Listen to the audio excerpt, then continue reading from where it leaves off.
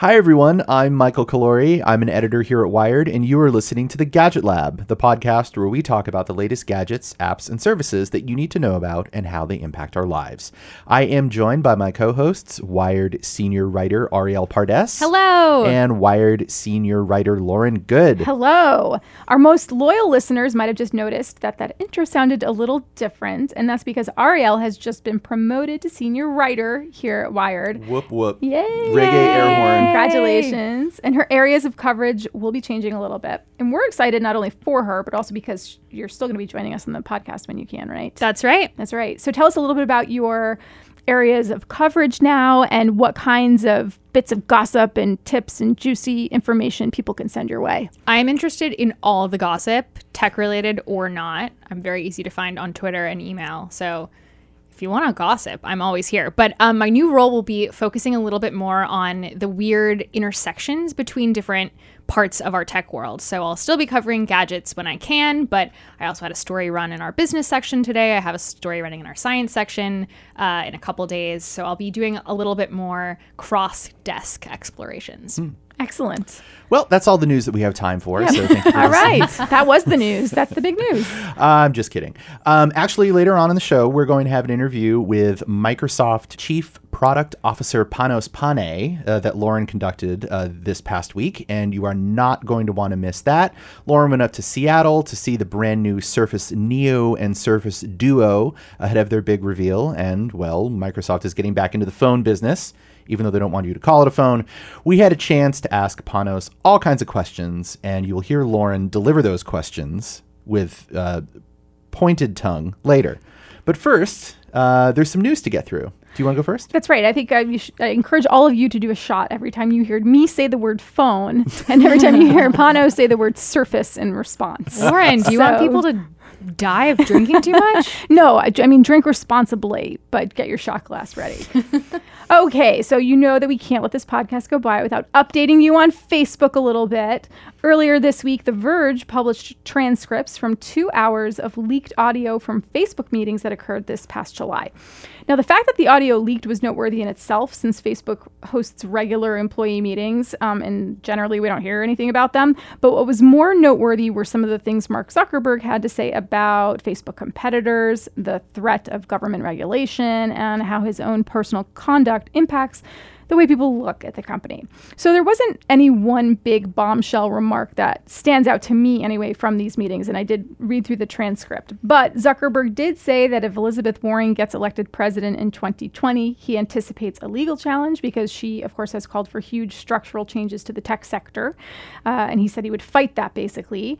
Zuckerberg also said that TikTok is doing well and indicated it's a Chinese company he's keeping a close eye on, and talked about how Facebook has launched a competitive product called Lasso in Mexico to sort of test the waters in a market that doesn't have a big TikTok presence. He talked about people's perceptions of Facebook, including the press, and how people at Facebook need to win back trust. And he downplayed some of the reports about contractors who work as content moderators for the company, calling them over dramatic. So like I said, it wasn't really one thing I think that necessarily jumped out, but the summation of remarks that gave people a window into what Zuckerberg is thinking right now as Facebook finds its way through these murky waters. What did you guys think of this? I kind of wonder if you guys got the sense that he's downplaying some of the major existential threats to Facebook right now, or if maybe I'm overplaying the existential threats, because as I see it, like, it's not just Elizabeth Warren that's a threat in this antitrust stuff, right? Like, there are multiple antitrust probes against Facebook that are already happening. So the idea that the company is a monopoly and might get broken up is a very real threat, as far as I can tell. But there's also this public perception issue, right? Like, people are not super keen on Facebook as a company. They're not super keen on Zuckerberg as a person. And that seems like an existential threat as well. And what I sort of found reading through this is that he seemed to kind of brush a lot of that away. Like, TikTok, whatever. It's big. We're keeping an eye on it. We're dealing with it. Elizabeth Warren, whatever. She might pose a legal threat, but we're going to fight it. Do you think that's a valid response? Those were also his remarks to his employees, right? Fair. So he's probably holding a little bit back. Right. At some level, you probably want to offer reassurances to your employees, because you have to make sure they keep working and stay motivated and are at least relatively happy about the place that they're working at and contributing most of their waking life to. So you have to, sort of mollify people, if you will, in your employee workforce in order to make them feel better about what they're doing. They're working for you on a day-to-day basis. But I agree with you in the sense that the way that he especially talked about the press, he basically said we got away with a lot the first 10 years of our existence. And then sometime around 2016, which was a big election year, people started to pay more attention to these issues. Once again, it comes back to this is the way we're being perceived. This is people are paying attention. People are looking at, people are criticizing and scrutinizing rather than, and finally all of the things we were doing several years earlier that were questionable are now coming to light. Yeah, I don't know. Facebook has perception problems and Facebook has real problems. Right. Well, speaking of Facebook, which is definitely not a monopoly, despite the fact that it owns Facebook, Instagram, WhatsApp, Messenger, and now a brand new messaging app has a brand new messaging app. It's called Threads. This is something that's been launched as a spin-off of Instagram. So it's a standalone app, but it works as a complement to your Instagram experience. You have to download Threads separately, but then you log in with your Instagram credentials. And it's basically meant to extend the experience of your close friends list. So that's a feature that launched last year on Instagram. It lets you pick a couple people who get to see privileged content on your Instagram stories. And Threads is meant to be just for those people. So your close friends list are the only people who show up in Threads. Now, the app kind of works like Snapchat. I hate to make that comparison, but it's the easiest way to explain it. It opens to the camera, and then there's an inbox where you can chat with your friends. But because it's only for your close friends, you can basically customize the experience so you're only getting notifications from the people you really care about, and then you can check their messages and look at their photos without having to wade into the vortex of the main Instagram app. To me, it seems kind of absurd for Facebook to launch yet another messaging app, especially one that is sort of like an extension of the Instagram DM experience. But at the same time, I'm kind of secretly into it. I love the idea that you can have a space that's just for the people you've decided you want to be bothered by and turn off notifications for absolutely everything else. Only check your Instagram feed when you're ready to waste an hour scrolling through people's photos, and really prioritize those connections that are meaningful to you. And that's what Instagram's product team said when I interviewed them about this. They said, what would it look like to have a messaging experience that was just for the people you cared about and no one else could infiltrate that? And I thought that was kind of nice. But what do you guys think? Do you use the close friends feature? I don't, but I notice a lot of people do. And I think that Threads launching is sort of evidence that a lot of people are using close friends. And it's also evidence that a lot of people are using Instagram as their primary method of communicating with people, or maybe their secondary or tertiary method of communicating with people, which is still a big deal because you have 800 ways to send somebody a note, right? So I'm still at that phase in my life, as in middle age, where when I open Instagram, I'm sort of surprised to see that I have a message that's come in and I'm like, ooh, who got in touch with me? It's a novelty to me, but I'm sure to a lot of people it's, just everyday life because they're just on it all the time. So for me, if I just want to see my messages, it makes sense to have something like Threads, because if I open Instagram, I'm going to get lost in the feed, or in stories more likely. I spend so much time in stories. I actually just set a timer on my phone that only allows me to use Instagram for 1 hour a day. I set this timer on Sunday. Today is Thursday. I've hit that timer every single day. I've rung the bell. I've spent exactly 1 hour on Instagram every day this week, and it doesn't feel like I'm spending enough time in it. What time of the day do you usually watch your stories? First thing in the morning and at the very end of the day when I'm laying down in bed. Yeah. On weekends, I'll make myself breakfast and then I'll open stories and I'll just prop my phone up and I'll eat as I watch stories on my phone. Do you ever use IGTV? Only for music stuff, like if a band posts a new video or something. Is anybody using IGTV? Do we know this? I don't think so. Okay. I post videos to IGTV. Yeah. Oh, you do? Yeah. Okay. How interesting. Yeah, this is all about Facebook trying to get into every corner of your life possible. And it's also probably a part of its grand plan to unify its messaging systems at some point, at least on the back end. So to Ariel's point, like, you don't have to have Instagram. You just have to have an Instagram login or credentials of some sort. And same with Instagram, right? I don't think you have to have an Instagram login. You can use Facebook, if that's correct. Maybe. I don't know. It just seems like they're trying to be everywhere. And at some point, you're just going to use one sort of federated ID that's like your Facebook federated ID that works across all of these things. And messages are going to just be flying everywhere. But Facebook's going to be powering all of them. Not if Elizabeth Warren has her way. That's right. I'm also curious to see if Close Friends hops around from app to app. You know, like if it Oh, shows up yeah. in WhatsApp eventually. Would we be your close friends? Yeah. Of course. You're the only people in that group. Good. Okay, well, I have some not quite self-driving car news to tell you about. Tesla pushed out a software update last week that gives the owner of a Tesla the ability to summon their car automatically. So how it works is if you're in a parking lot or the other end of your crazy long driveway, instead of walking to your car, you just pull out your phone, open the Tesla app, and then tap a button that says, "Come to me." The car then hopefully drives itself to where you're standing.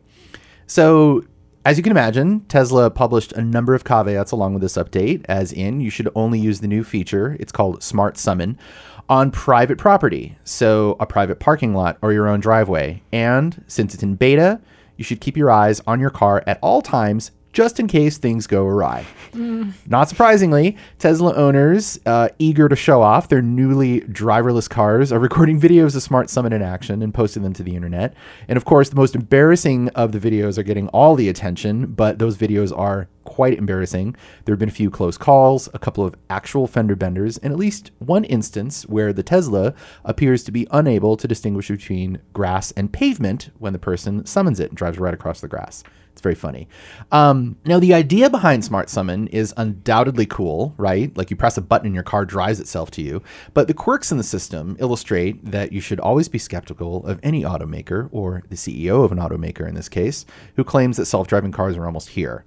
The sensors are not ready, and more importantly, the humans who own the cars are still just too trusting of the technology.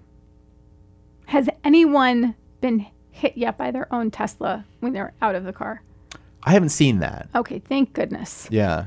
Because, I mean, that would be awful. Yeah. But that's what I think about. If you're standing a certain distance away and you're like, "Come to me, car," and the car can't actually read things properly yet. Well, I mean, is that a concern? Or maybe I'm just envisioning this happening differently than it is. Well, the sensors aren't quite sensitive enough. They can't see any more than maybe like a dozen or 24 feet in front of them, for the fully self-driving thing. So they only go about 5 miles an hour. Like they go parking lot speed. They're not zooming over to you. So even if it did hit you, it probably wouldn't hurt you. That is to say, unless you're disabled or you have an injury and you can't move out of the way, or if a car hitting you at 2 or 3 miles an hour is going to knock you over. And I mean, it sounds like a toy for rich people, but really, I mean, it is, but it's also a very important step in the world of mobility and accessibility, right? Like you're making it easier for people who can't walk to their car to get into their car. So in that sense, I'm not answering your question, but Well, is that what it's actually for? It's supposed to be for those who have mobility challenges? no, I mean, that's I think it's just like an unintended bonus. Oh, interesting. It's so that you don't have to walk to your car. That's what it's for. It's so you just press a button and your car drives to you. Because, like, that's cool, right?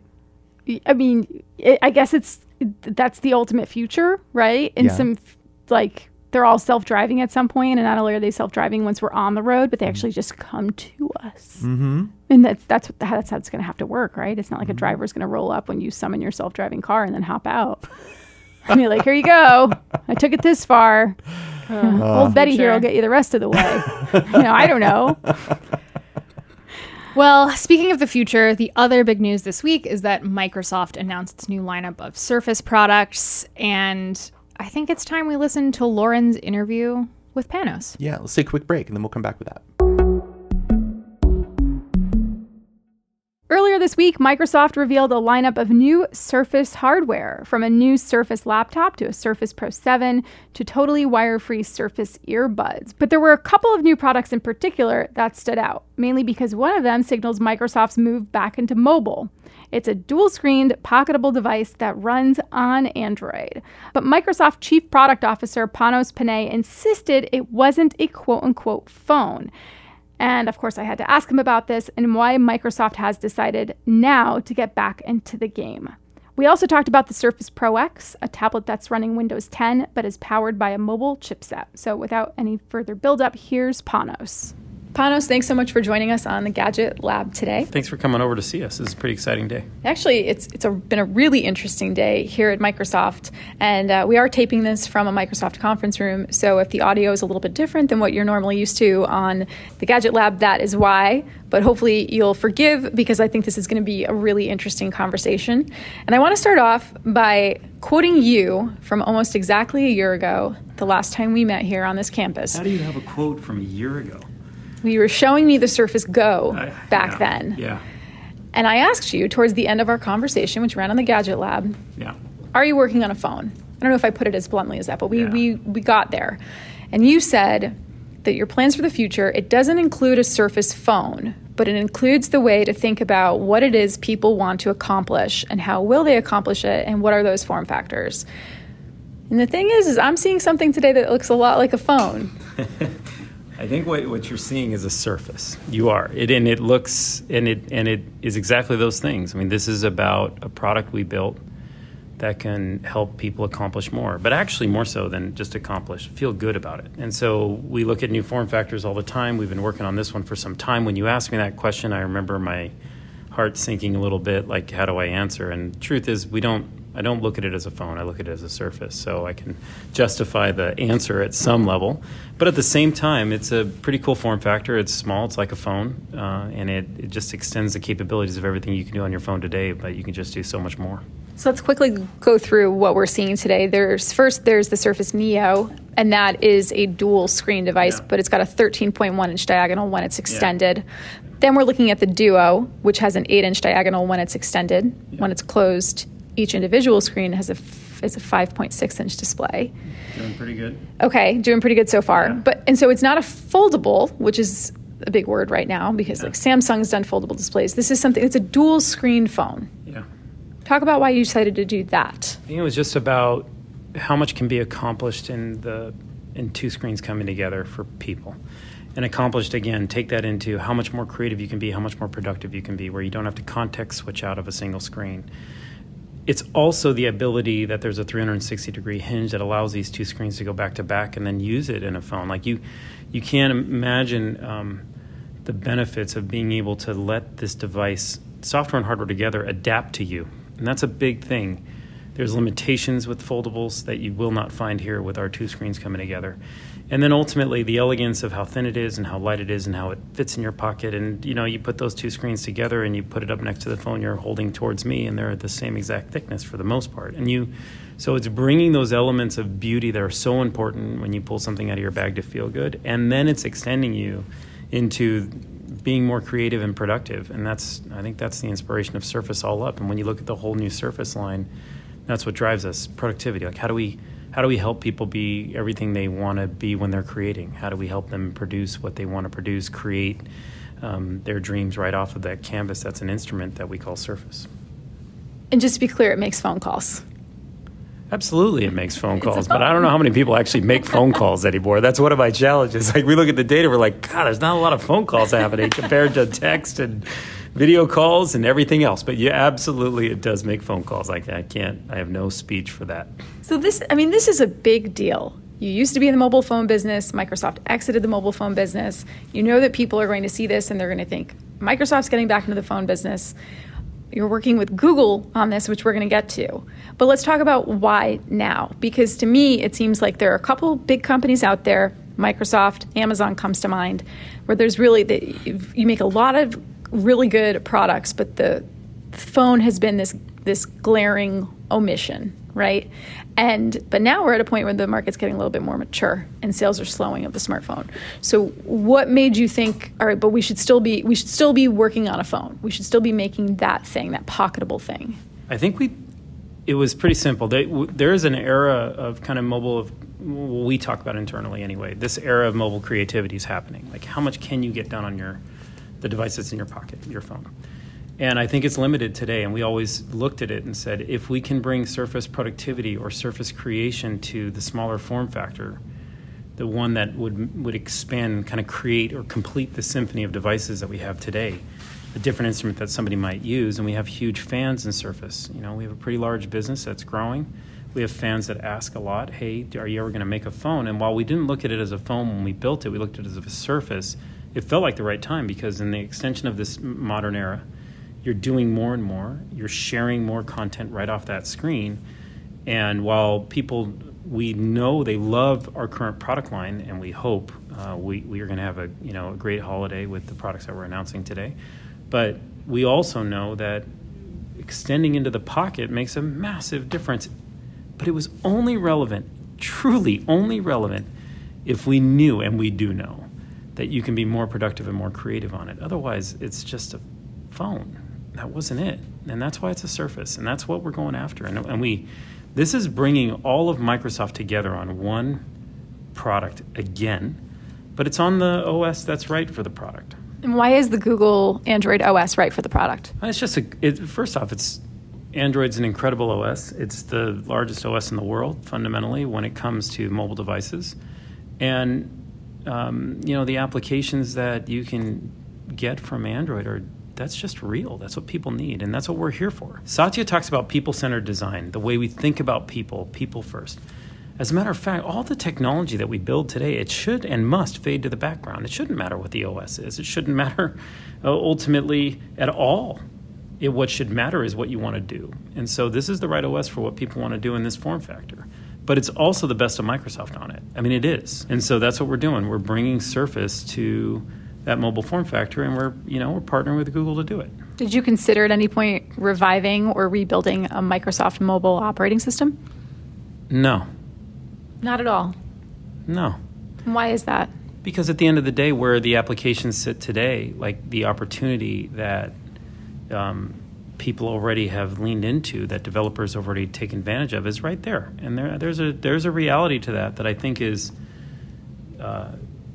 to ignore that would be a bit silly. Like, it would be very silly. Did you consider at any point making a single screen device that would have been Google, but with great Microsoft software? I consider a lot of things. This team thinks about a lot of things. And like I told you last year, when it makes sense for the form factor to be different, to make people more productive, we might make it. I think in the case of a single screen phone, no, we didn't think about it. But we will always think about new form factors. But ultimately, this was about dual screen with a 360-degree hinge with software that was going to adapt both on Neo and Duo, that was going to make you more productive. I don't think, that product exists. It's actually the antithesis of a single screen phone in many ways for me. Explain that a little bit more. Because ultimately, you get to stay in context more.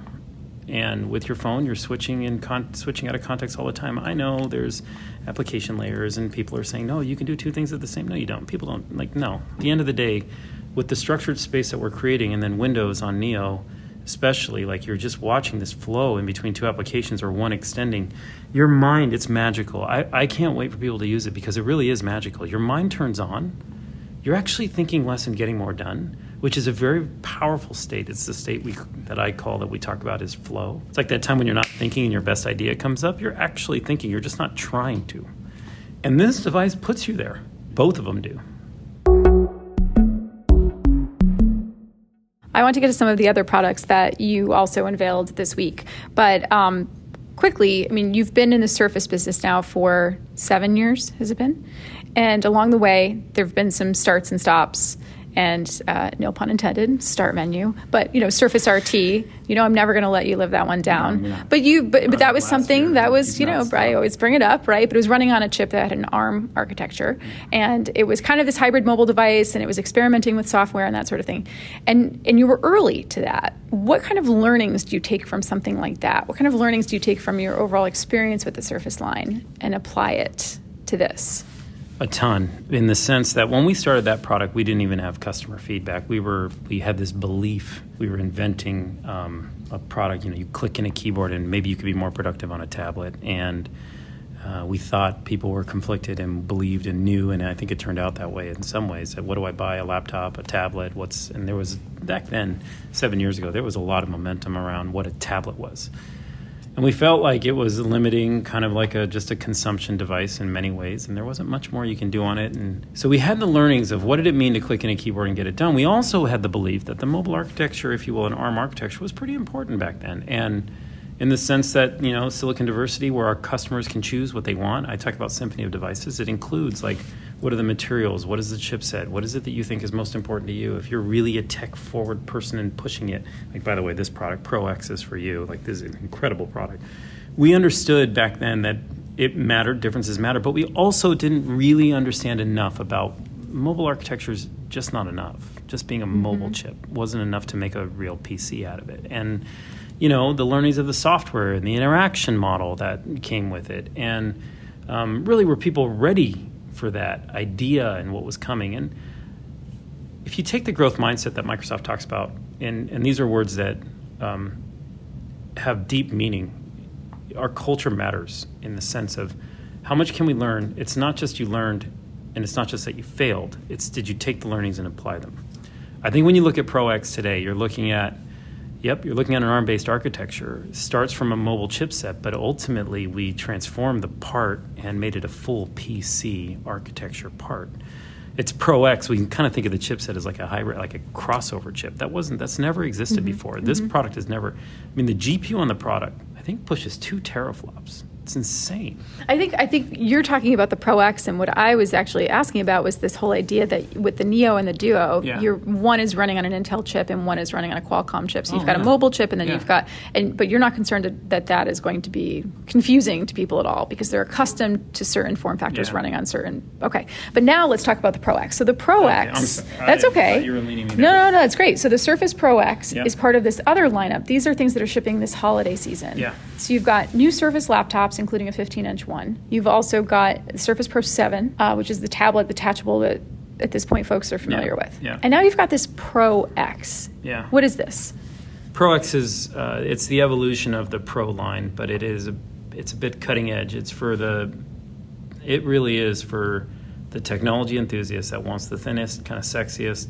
I know I'm not sure I'm supposed to use that word, but honestly, it is. To me, it's a sexy device. You pick it up. It's not wonky. It's perfectly balanced. It's super thin. You hold it. It's like if you're leaning forward in tech, it's incredible. And it is the evolution of the Pro line, which is super important. It modernizes it, and it brings this basically a mobile product in your hands in the sense of if you're a mobile professional, you want to move and you want a full PC with you at all times. That's what Pro X was meant to do for you. But it also has this chip in it called the Microsoft SQ1 chip. I think I got that right. Yeah, you did. Is that right? Yeah, okay. Microsoft SQ1. What is this? Phenomenal chip. So we partnered with Qualcomm about, I don't know the time frames actually, 2 to 3 years ago we started building a chipset where we knew we wanted to build the product from the inside out in the sense of if we were going to push bleeding edge, if we were going to get to that 5.2 millimeters of thinness, but with the full 2, if you will, teraflops of GPU and full CPU capability with full speed, we had to rethink the processor altogether. So we sat and we designed it together. We created it. There's an AI block basically on the device where you can offload basically machine learning or any AI work that wanted to be done. I think you saw some of that in the labs today. And then the fundamental GPU was exactly what we wanted to push for. That allowed it to be passively cooled. It allowed the product to become as thin as it needed and wanted to be, but it also is there's nothing like it in its class that has its performance in a PC architecture like this. How important is it to control the silicon in today's world of hardware? It's important to build the silicon and the device together for sure. And with all our partners right now, we're in very deep. Like we partner with AMD. In very deep, we have a new chipset that's in the laptop 15-inch. We partner with Intel. We're building from the ground up.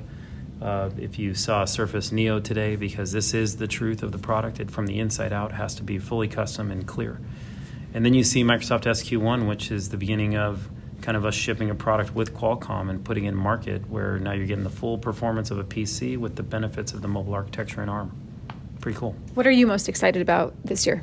It's not fair to ask this question, really, and I knew you would. I could feel it coming. I could feel it. Like in feelings. It's always a good wrap-up question. Yeah, feeling's a big thing. I think it's totally unfair. It's like asking who your favorite child is, honestly. And I have 4 kids, and one time I said in a keynote who my favorite was, and I'm still feeling the pain from it, just so you know. So like to this day, I can't even repeat what I said, but I was like, you all have a favorite, you know it, and this one's mine. And it was a joke, but holy cow, am I still feeling that pain. So I don't think I'm going to answer your question. I'll tell you this.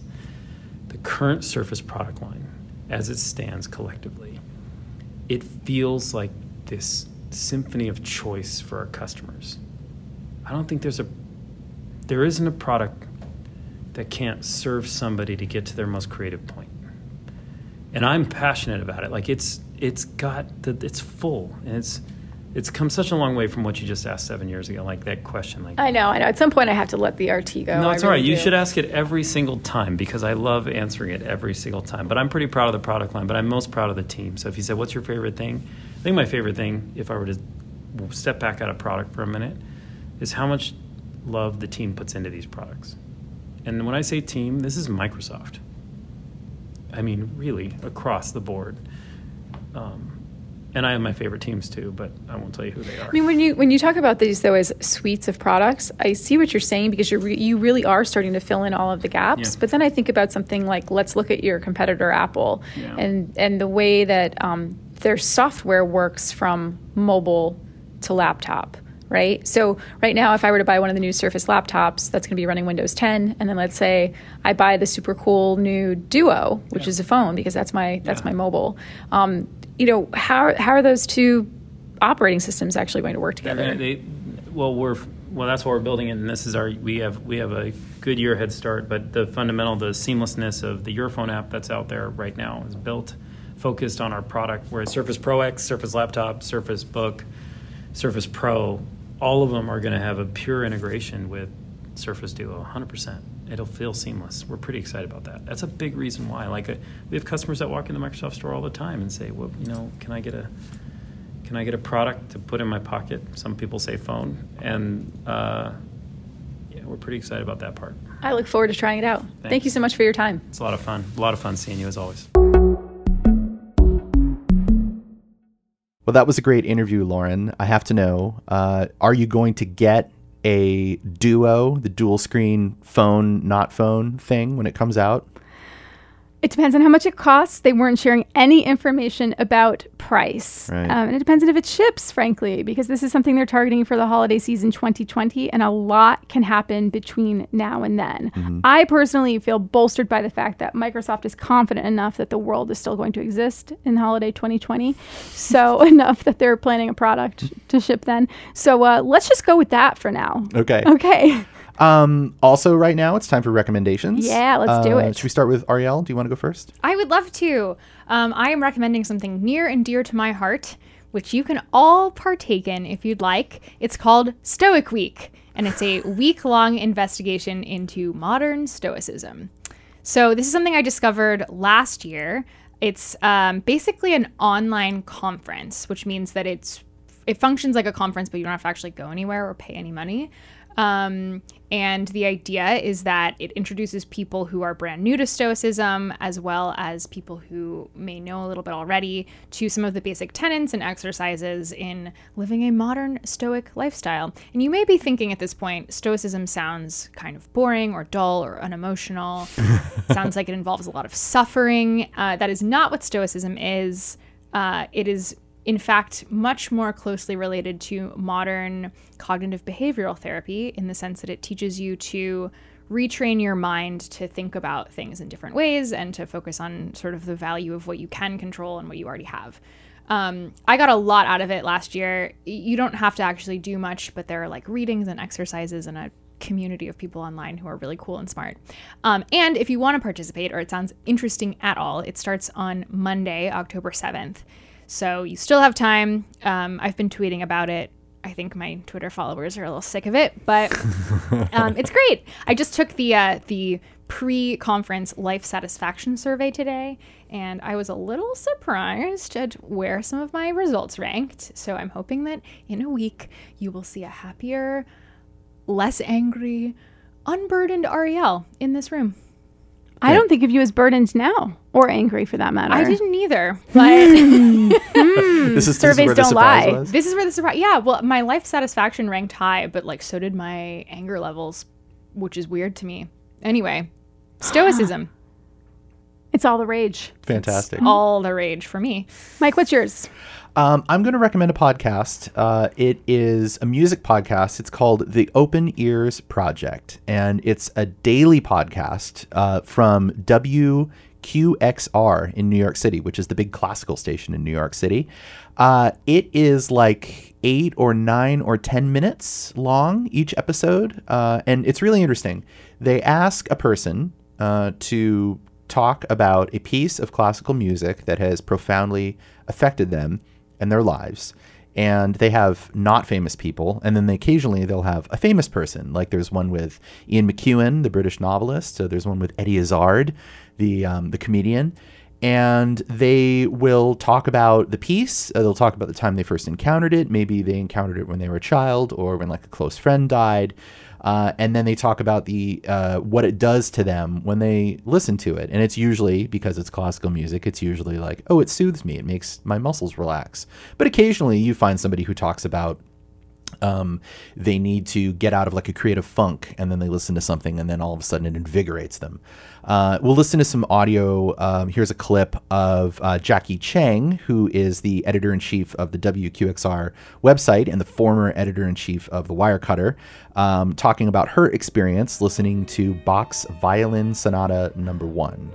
I just think that, you know, the dissonances are the emotional twists in this piece. I think those are the things that kind of lead us through this longing story that's being told. And it really pulls you along for the ride. A sad peacefulness that sometimes we all need when we need to take a breath just before starting something new.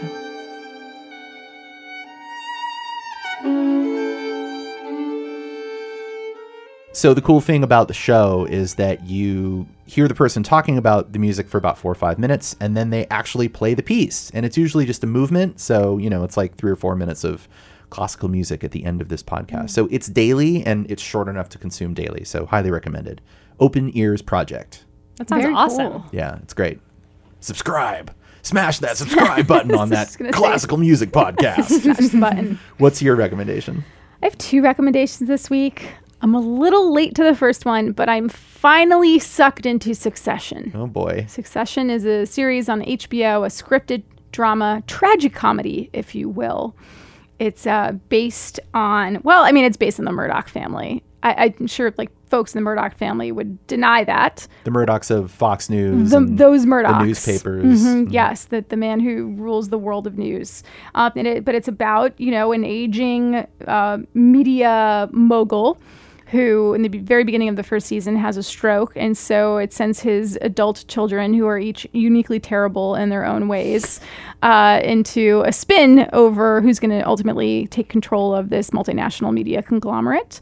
And I cannot stop watching it. I'm almost caught up at this point because now it's in season 2, and it's great. And I wonder what it says about my psyche that I'm so into these characters. Yeah. All right. So that's the first one. If you haven't watched it yet, let me know and I'll give you my HBO login. Just message me just message me on Twitter. On Threads. And message me on Threads, but you have to be my close friend first. That's going to be problematic. Okay. You know where to find me, guys. But really so that's sort of like a let me just catch up here recommendation. My new recommendation is an episode of the Outside Magazine podcast. I'm pretty sure I've recommended Outside Magazine podcast before. This one is titled Getting Past Our Fear of Great White Sharks. And it's about sharks. And it focuses a lot on the culture of sharks, particularly around Cape Cod. And Cape Cod, like I learned so much about the history of Cape Cod. I mean, I always knew it was like a fishing area. Cape Cod's the little hook at the bottom of New England. That's part of Massachusetts, for those of you who don't know. I'm from the East Coast, so I'm like, oh yeah, Cape Cod, of course. But like, I'm realizing like a lot of people might not know what that is. AKA the Cape. So the Cape, AKA the Cape, right? And they're like all these like quaint, adorable towns along the Cape. Anyway, my brother lives up there in Provincetown, which is like the furthermost tip of Cape Cod. So yeah, they've had a lot of shark sightings and in fact, one fatal attack in recent years. And so that has sparked a lot of newfound fascination about sharks.